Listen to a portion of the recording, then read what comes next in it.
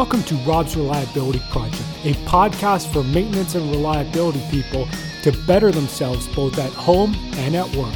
Now let's get rolling. Welcome to Rob's Reliability Project. I'm Rob Kalwarowski. On this week's episode, I welcome Doug Plucknett to the show. Doug, if you don't know, he's the author of RCM Blitz, and so we talk all things RCM. Doug gives us his tips, tricks, and common mistakes to avoid. I really hope you enjoy it and get as much value as I did from this conversation. A few things to mention before we get started. If you haven't yet, go to robsreliability.com and sign up for the weekly newsletter with some bonus content, and follow Rob's Reliability Project on LinkedIn for the best memes in the industry. I spent a lot of time making those memes for you, and I really hope you enjoy them. Lastly, if your company sells products or services to reliability and maintenance professionals, tell your marketing manager about Rob's Reliability Project. I have various advertising packages for the show, and I would love to work with you. So you can either reach out to me on LinkedIn or send me an email to robsreliabilityproject@gmail.com to find more about those. Speaking of advertising, this week's episode is sponsored by my friends at UE Systems. UE Systems has been the premier source of ultrasound instruments, technologies, and support for 45 years. From handheld inspection tools, state-of-the-art and complementary software, and now permanent sensors with 24/7 condition monitoring, UE Systems has everything you need to take your ultrasound program to the next level. Now, UE Systems has given us at Rob's Reliability Project a great, and you as listeners to Rob's Reliability Project, a great offer. We have a special offer.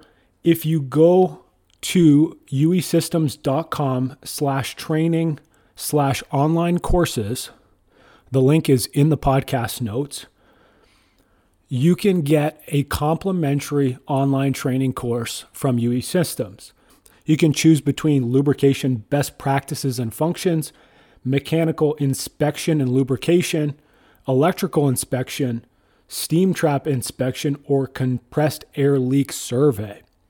So if you go to uesystems.com/training/online courses and sign up for one of those courses, enter Rob's Reliability Project in the comments section, you'll get that course for free, a savings up to $495. So that's a great offer.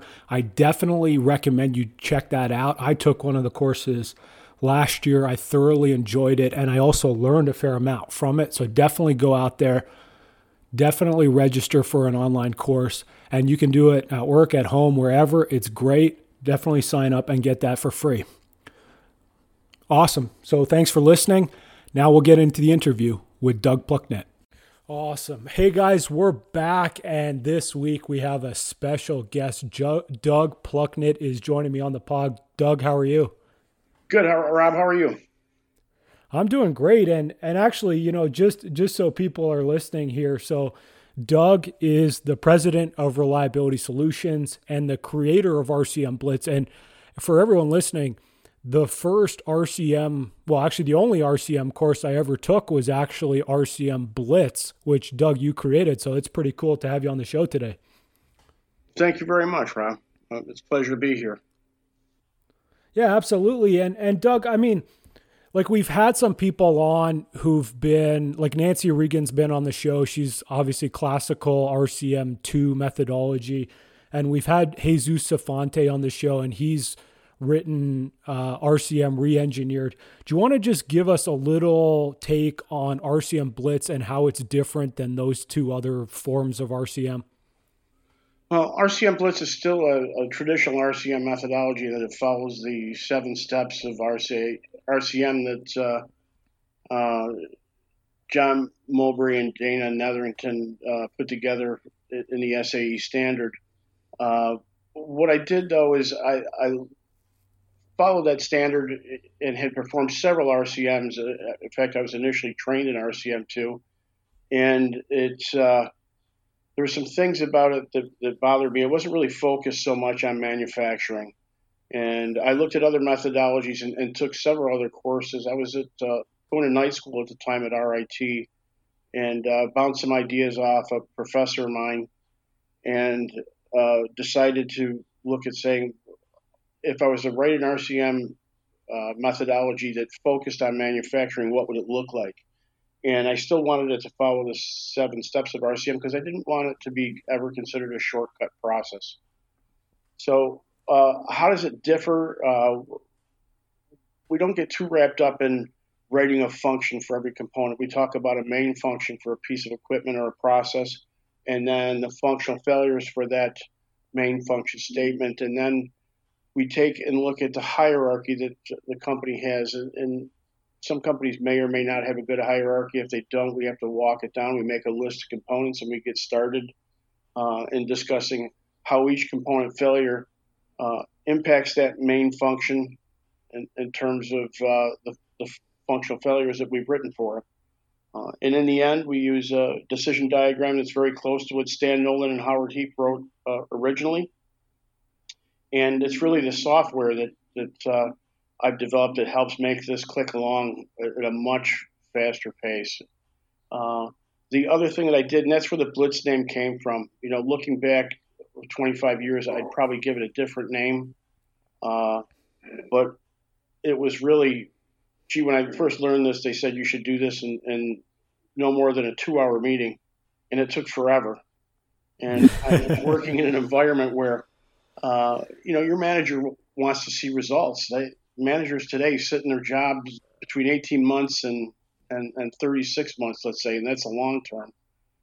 They want to see results. And so I had to come up with a methodology that we could finish an RCM in a week, and then within 3 to 6 weeks have that completely implemented and start showing some results.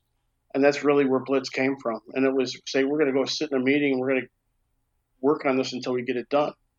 And typically we can do a major asset, 185 to 110 components in a week's time and cover 120 to 140 failure modes. And that's with a new team.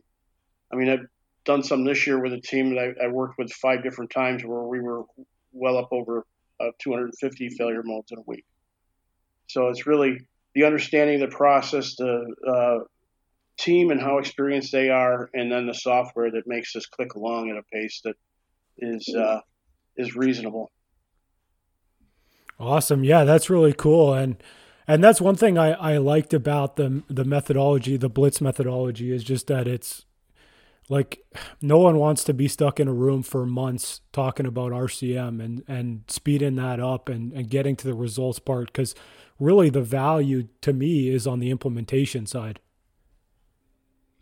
Exactly. And that was the other thing we focused on, is saying, how do we make this easy to implement? And that's where the hierarchy came from. Let's go right to the CMS and the hierarchy they created, so that we're calling things the same in the RCM, so that we can take the information that goes into our database, export it to an Excel spreadsheet, and that spreadsheet layout will look just like their hierarchy and their whatever CMMS they're using, whether it's Maximo or SAP, and we can push that information right back in because it's written in the same way. We also focus on critical assets. That was one of the things that bothered me about the very first RCM that I did, which was not a Blitz RCM. The provider came in and said, "Doesn't matter what you pick, you're going to get value." Well, we picked a brand new piece of equipment that we were very familiar with, and turns out we had a very good maintenance plan for it before we even did the RCM. I think there was maybe 3 things that changed. So we said, gee, let's focus this on critical assets that are struggling, and let's show results. Let's get a return on investment. I think that's kind of a common misconception, is people think that you just, like, you do an RCM on the entire facility, and I mean, you'll be months, if not years in that process. But like, I always like to recommend the same thing, right? Is like, pick something that's having problems, pick something that's critical, and then really kind of start small and build it out. Like, how do you recommend people go about that? Yeah, it all depends on what level I get brought in. I've been brought in from vice president level. I've been brought in by a single maintenance supervisor that said, "Hey, yeah, I went to a conference and I thought this was a great idea. How do we get started?" And getting started really is, okay, have you done a criticality analysis? If not, let's take a look at what you got out there and spend some time. We'll do a walk down and talk about what's your most critical machine or system at this particular plant, and then let's look at the reliability of those machines. Let's look at the top 5% and say which ones are struggling to achieve an OEE, say, of uh, better than 70%. Now, I realize there's going to be people saying, oh, world class is 80. Uh, but what are the assets that are struggling? And let's focus on them. Because if we focus there, again, we're going to get that return on investment, and you're going to open some people's eyes. And that's really what is the best way to start an RCM program, is to focus on that critical asset, open some eyes, and get some buy-in, right? Especially when it happens that way, you get buy-in not only from the management level, but from the craft level. They see the difference. From the operations level, they see the difference. From the people involved in health, safety, environment, they'll see the difference, right? When you get people excited about that, then it's easy to create that culture, and it's exciting. I mean, I've had some customers that I've been with over 10 years that there's a marked change in how they do business. Cool, really cool. And I mean that's the like in terms of sustainability, like creating that culture and creating the buy-in is really like that's the nuts and bolts of reliability. Like that's the hard part and that's the real challenge I think a lot of us have. It is a challenge, and I'll be honest with you, it was something I struggled with for a long time. And in fact, I talked with Ron Moore, and a lot of people in this business know who Ron Moore is, and I consider Ron a friend. And anytime I have some issues, there's a guy that I can call and say, you know what, Ron, how do you deal with this, right? And he said, gee, there's so much going on in reliability right now. And it worries me, he says, because I have customers that say, gee, we just got good at this. How do I make sure we stay focused on this? And he says, you have to have a plan for sustainability, right? You have to know that managers are going to change, and you have to be able to tell somebody decides to change a manager. And let's say that's a plant manager, and it's a vice president level that makes that decision. The vice president that decided to make that decision has to have a plan in place that says, let's make sure we sustain what we're good at that site before this manager leaves. So when the new manager comes in, here's the things you can play with, and here's the things that are out of bounds. You can't touch them. They've gotten good at this, right? And that made so much sense to me that it's one of those things that, I put a contract together or a charter together when we started an RCM, and make that even a piece of that charter to say, when we get good at this, doesn't matter who comes in and who's going to be the new boss, we're going to be able to show that this is something we're good at, we sustained it, and we want to keep it that way, right? So from here on out, this is out of bounds. We're going to continue to do our maintenance this way on this particular piece of equipment. I love it. Now Doug, I mean kind of jumping off that, like we've started to see at all these conferences these machine learning technologies, these some of them are even getting into augmented reality, virtual reality. Like where do you see the impact of that, and then also like where do you see reliability progressing in the next 5 to 10 years? That's an interesting question. And there's a lot of excitement about all the new technologies in the augmented reality, smart machines, machine learning, the industrial Internet of Things. And it's something I've read a lot about. It's something that I've actually gone and sought out who's doing this by asking some questions and having some conversations on LinkedIn. And I think that there's certainly a future in reliability for that, especially when we get to being able to detect potential failures and put in place work orders to address those before functional failure occurs, right? Thereby saving secondary damage. There's a lot more instrumentation that we can put in that is much more cost effective, and we can be looking at things 24/7. However, and this is a big however, uh, I'm worked with a company this year that has a brand new smart machine that we did RCM on, and that was one of the questions before I even got my hands involved with it was, okay, so we're going to put all these new instruments on this machine that you're designing and installing. How good are you at responding to point P right now and addressing? And the reply was, at this particular site, very good, and that's why we're putting the machine here at this site. We want to be able to show, and that made sense, right? There's some other places that are getting into this that even as they're walking around and doing rounds, manual rounds with vibration analysis and IR and airborne ultrasound, and they identify potential failures and then do nothing about them.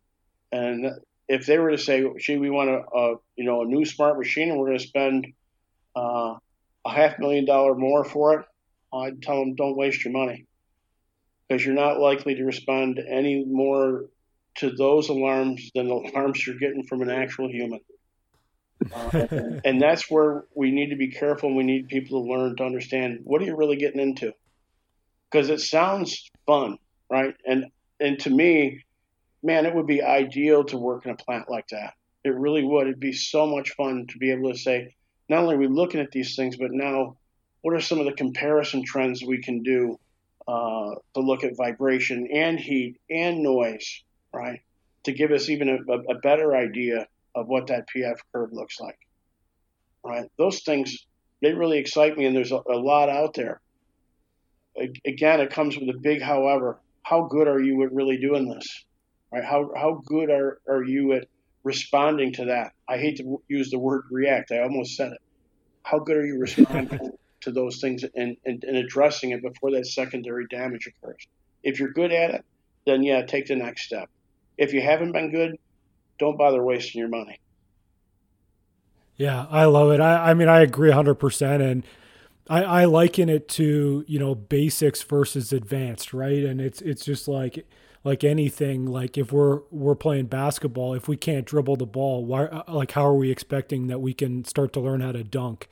And it's, to me, that's the same thing. It's, if you're doing good basic maintenance practices, your inspections are good, you're able to follow up on predictive maintenance work orders, or even just PM inspections that came back and said, hey, you need to fix something, then maybe we can start working on it. But if a lot of plants you go to, they're kind of a disaster, and it's like there's no place for machine learning here.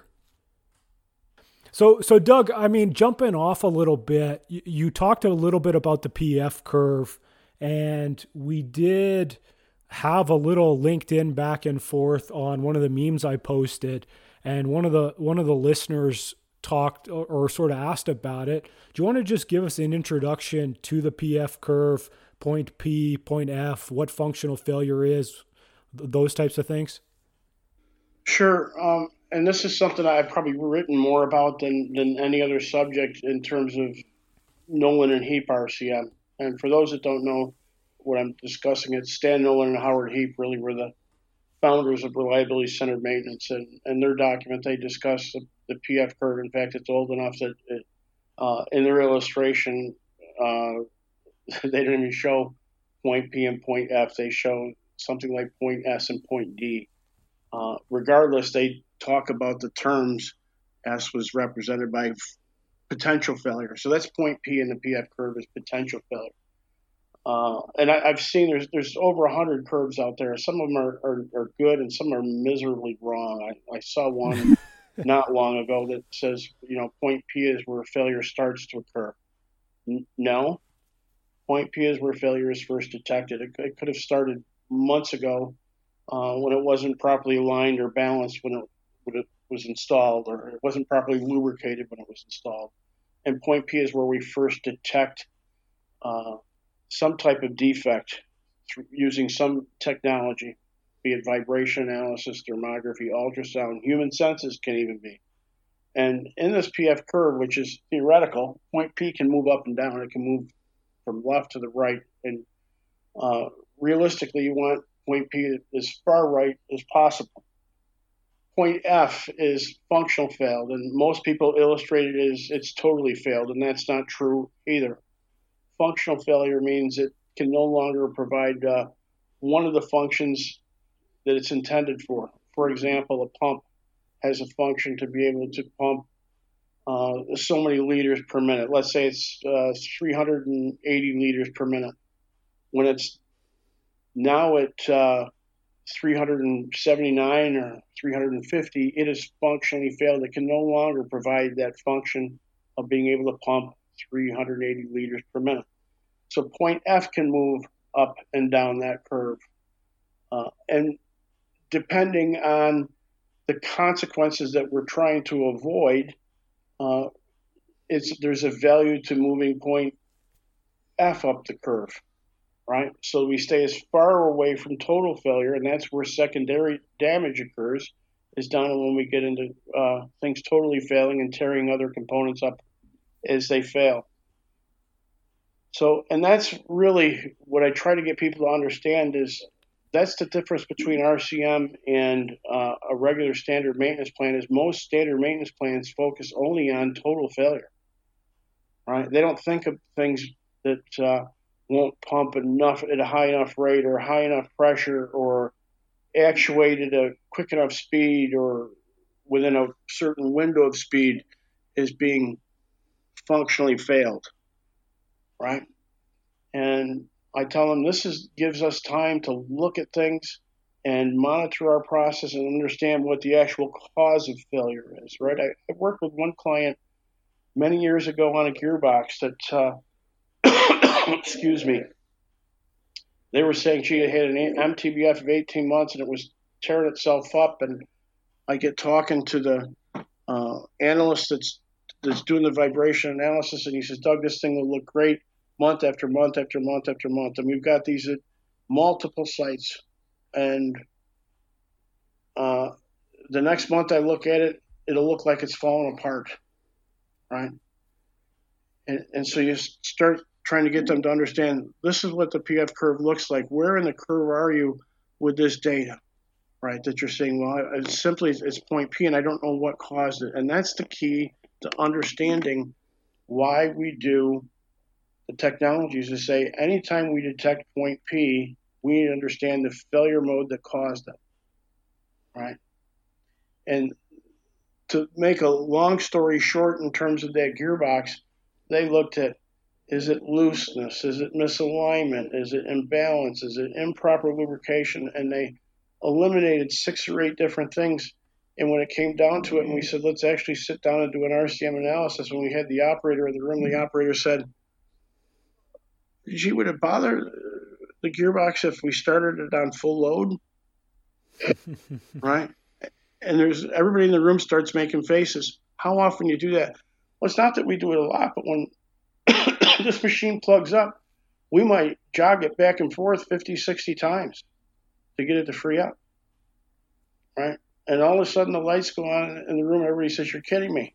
Oh, no, that's a standard practice. You know, the folks in so-and-so figured this out 20 years ago, and then they wrote an SOP, and everybody does it that way. And maintenance was never aware of that, right? And once we got them to understand what was happening and what was going on, and they eliminated that standard practice and came up with a different workaround, that was 2003, and they haven't had a gearbox fail yet. Right? So it's essential to understand that when we get there, we need to understand the failure modes that cause point P, and you need to exhaust them. Right? And that's what RCM is about, is saying, what are the likely causes of point P, and eliminate them one at a time. Now, when you say eliminate them, are you talking about like eliminating them with maintenance practices or operational practices or both, or what are you talking about? Yeah, this gets into, where root cause and RCM are very similar. Eliminating, in terms of the particular failure that you're looking at, can we eliminate that it was misalignment? Can we eliminate that it was or wasn't imbalanced? Can we eliminate that it was or wasn't lubrication, right? And that was the thing, is they had seen multiple failures of this particular gearbox. So it came down to, all right, we made sure that it was properly aligned, that it was properly balanced, that we had the proper lubrication in it, and we still had a failure, right? So what's next on that list? And when you're dealing with multiple sites and looking at an identical asset, we can start using the information from site to site to site to say, what could it possibly be? And quite honestly, it was bringing the operator in the room that resolved it for them. Right? They had done root cause analysis on this multiple times. Yeah, I think that that's one of the big values actually of RCM is that multidisciplinary team. Now, like, how often do you think that having that extra person come in from operations or from health and safety, like how often do you think that that's the value? Or I guess the other kind of follow up to that is, how do you make sure that the people in the room are the right people? That's a good question. And here's the answer that I give customers, because it's a pretty common question. When it comes to RCM, number one, don't get too many people. You can do a good RCM analysis with 5 to 6 people. So how do I make sure I get the right maintenance people in the room? For whatever asset you're working on, go talk to the operators that operate that equipment and ask them who the best maintenance people are. Right? And then on that same piece of equipment, talk to the maintenance people and ask them who the best operators are. And it's that simple. They'll tell you. Right? Now, with that said, there still is other criteria that I have them look at. Okay, now you've got who the operators consider the best. That's the best person, or those are the best 2 people for maintenance. Are they open-minded? Are they willing to change? Those are some other criteria that we might want to look at to say, let's get the right people in the room. And how often do you include operators, or do you include like a vendor or a safety person in an RCM? The operators probably 95%, and I wish it was 100. There are times that I'm just not given an operator, and as much as I jump up and down and scream and say you have to have one, I also understand there's times that, for whatever reason, something's going on at a plant and they can't give an operator up, or they can't give a particular maintenance person up. Equipment vendors is becoming more common. And when I have them, I tell companies, you want to make sure you get their road service tech, not a salesperson, not an engineer. You want a person that actually, well, this piece of equipment is under warranty. That's the person that goes out to work with the companies to perform maintenance or correct something that may have failed. So make sure you get the road service people. EHS people, again, it depends on the RCM. If it's one where they've had, and I've had gone in to specific companies for, let's say, have one that we had an elevator in a mine fail, and the company said, we'd like you to come in and do an RCM on that. We think that it's important enough that we not only understand what the root cause is, but to say, we need to come out of this with a proactive maintenance plan, because we can't have failures like this occurring. So that happens, maybe once a year. I encourage the safety people to come in. If they don't come in, when we do the closeout, they're represented there, and we'll bring up safety issues that came about in the RCM. Yeah, that's a great opinion. Now, I guess for people listening, like you mentioned closeout, and like typically there's sort of an introduction section, at least for the team that's joining for the RCM. Like, do you want to just break down the RCM process and like what the different steps are? Yeah. When I sit down with a company, and of course when we're doing training, I show them, I actually have a process flow of what's included in completing an RCM. And that's where, by the way, most companies fail is implementation, because at the very start of their RCM, they don't even talk about what they're going to do to implement. Right? And what we do, and one of the things that I changed, and it came way back from my Kodak days, was we're not going to get started without talking about you do have to implement this, and who's going to be in charge of that. We're going to name an implementation manager. And once we finish the RCM, we're going to sit down with the maintenance and operations supervisors, and we're going to assign these tasks to people, and then that implementation manager is going to track those tasks and report them out to supervisors, managers, and the people that were on the team, so they're well aware of how we stand with this RCM. And the closeout meeting is really done between the finish of the analysis and the start of the implementation. And that's to let the managers know that, all right, here's the final phase of this process, which is, and I shouldn't say that, here's the next phase of the process, which is implementation. The final phase is actually doing the tasks and tracking the reliability to be able to show improvement. So looking at phases, we have training, performing, assigning, implementing, doing, and tracking. And how often, like maybe can you break down for us like some of your top tips for like the implementation side? Because I think that that's somewhere that people struggle with. All right. In terms of implementation, this is one of those things that it always looks like a monster, right? When you get done, if you've done an RCM that's got, let's say, 150 or 170 failure modes, you're looking at probably 300 different tasks that need to be done. And people, that, you could just see them start to pull the hair on the top of their head and make faces, and you go, whoa, wait a minute. A lot of these are going to be identical, and many of them are just steps this is a step in a mechanical PM that's done quarterly. This is a step in an electrical PM that's done semi-annual. Excuse me.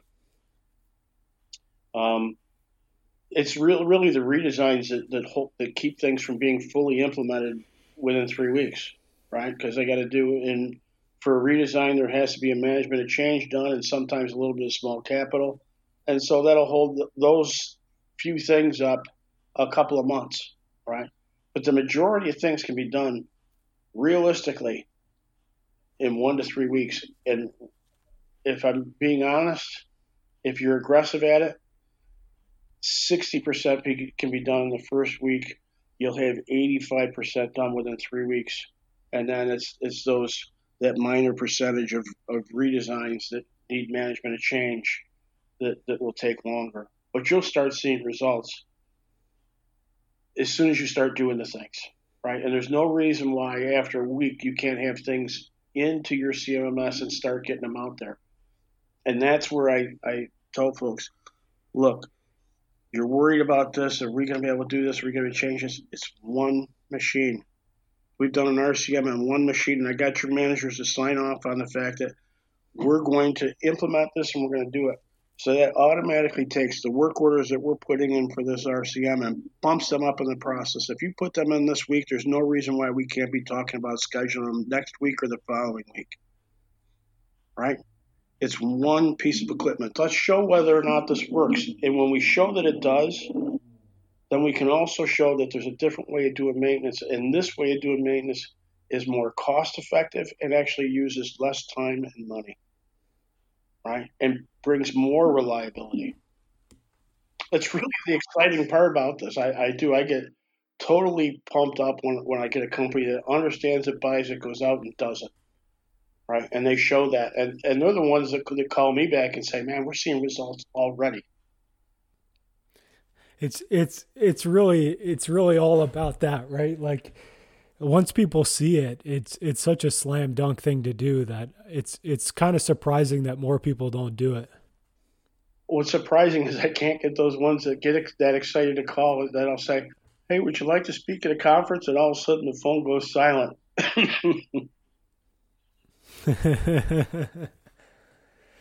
Yeah, some people don't like to speak at conferences or like the microphone. So yeah, well, that's the one thing. The other thing is that we don't want our competitors to find out what we're doing, right? And my reply to that is, do your competitors understand what you actually did, right? That you actually had to do something right? Not talk about it, not think about it. You actually had to do it. Wow, that's like everything, right? Like I always love the companies that you walk into them and they say, we want to be world class in reliability, and you go, okay, how are you going about doing that? And then the answer is really basically, we're doing the same thing we've always done. And to me, it's like talking about how you want to run a marathon while you're sitting on the couch and you haven't gone for a run in 2 years.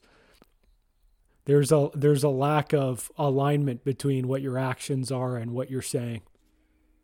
I get it. I see it all the time. I know you do. Now, Doug, like what are some common mistakes that you see people make in the RCM process, and how do we avoid making those mistakes? The biggest mistake that people fall into when they start doing RCM is they think that everything is the same. They say, okay, I've done the failure modes on one motor. They're going to be the same for every motor from here on out. I've done the failure modes on this pump. It will be the same for all the pumps from here on out. And that's not the truth. They try to create a library. My old buddy that I worked with at Kodak, that, once I came up with the idea of RCM Blitz, I trained him and brought him along, and we actually, he helped me do the training, and we co-facilitated. And when I left, that was the first thing he started on, was a failure modes library. And I kept telling him, it's not going to work. It's not going to work. No, it is working. It is working. I get what you're trying to do. You're trying to template, right? But it's not any faster, and it's going to become a nightmare for you, right? I worked with another company that they literally were taking everything that they did in their RCMs and building a failure modes library out of it. And after 6 years, they had 18,000 failure modes in their library, right? And when I looked at it, I said, so now you believe that it's faster to go into that list of 18,000 and pick out the things that you think apply to this piece of equipment, right? And I got kind of the tilted head look. We never thought about it that way. Just sit down with the team and discuss what's going on. And it might take you 15 extra minutes, but that 15 extra minutes, at least 30% of the time, you're going to come up with something that you hadn't considered or hadn't thought about. Oh, add that to the list then. All right, so now we got 18,502, right? Libraries don't work, lists don't work, and they don't work for a reason, right? All assets are not the same. It's the context in which they're operated and the environment in which they're operated that makes the difference, and how they're operated.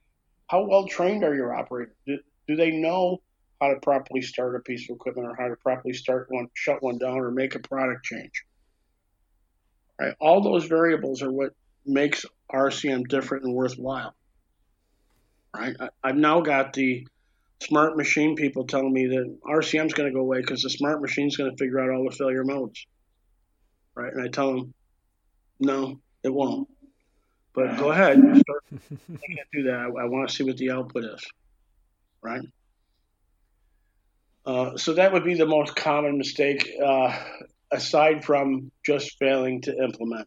I mean, you have to plan, and you have to do, and you have to get that done. Love it. Love it. Now, Doug, do you have any top RCM tips for the listeners? Maybe something that you haven't mentioned yet that's really you want to share with everyone? If I could give companies one tip, and that is, it's worthwhile to train one or two people that understand how to lead a group, how to stick to a step-by-step process, and may appoint those people to do RCM full-time and have them work with your planning group on implementation. The companies that I see success with their RCM facilitators are working hand in hand with their maintenance folks to get this done, right? And they develop a team that way that effectively gets this done. It doesn't need to be a career forever, but it's certainly a great 2 to 3 year assignment What I've seen in the past, and that gets into the mistakes, is I worked with one company that literally every quarter we were training 10 facilitators. And of those 10, they'd have 3 or 4 of them that were really good. And then 6 months later, they were promoting them, right? Because they were all young engineers. And I was concerned about that. It's like, well, so you get somebody that's really good. And the person came back to me and said, my hope is that, and the reason I wanted them promoted is they're someday going to be plant managers and they know what a good RCM is and where it needs to be done. Right? And I thought to myself, that's an interesting concept. So there's lots of ways to do this. And that would be my tip is to say, train some people. If you can't afford to train them, then bring somebody in and get started. Right? I still enjoy facilitating to this day more than anything else I do. I enjoy working with a new team and turning them on to RCM and saying, let's go. I worked with one company this year. As I said, I did 5 RCMs with them, and they have implemented everything. Brand new plant, brand new equipment. Everything has been implemented, and it's so fun to see them get started in this and understand the process, right? And so what did they do? They turned around and said, we're putting an addition on. Come on back next year. I'm excited about it. Yeah, that sounds really great, and I'm sure they're getting some great results.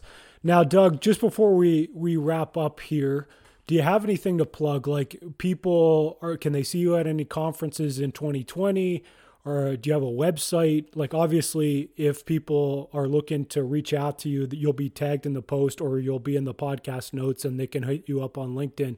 Do you have anything else you want people to check out? Yeah, my website is rcmblitz.com, so www.rcmblitz.com. As I said, we have a brand new, I shouldn't say brand new, 1-year-old RCM database that's been put to the test out there this year. It's priced very cost effectively. It's got to be one of the most affordable ones out there in the market, and it works fantastically. And it takes your current hierarchy and brings it in so you can get started on doing RCMs on pretty much anything at your plant. Awesome. It sounds great. Now, Doug, I appreciate you joining us Saturday morning. You got to get out and watch some college football today. Yeah, it's a good day to sit in and watch that because I think we've got about 14 inches of snow sitting outside here, and it's a little bit chilly today. So it could be a college football day. That's right. We're not doing too much better here in Edmonton, so less snow, but it's cold. All right, Rob, thank you for having me. I appreciate it. Yeah, I appreciate you coming on, and everyone who's still listening. I appreciate you listening, and I hope you learned some stuff today. I think it was a great episode. I'm looking forward to having Doug back on later this year. So if you haven't yet, just subscribe to the podcast on your favorite podcast platform. Thanks for listening, and we'll see you all next week.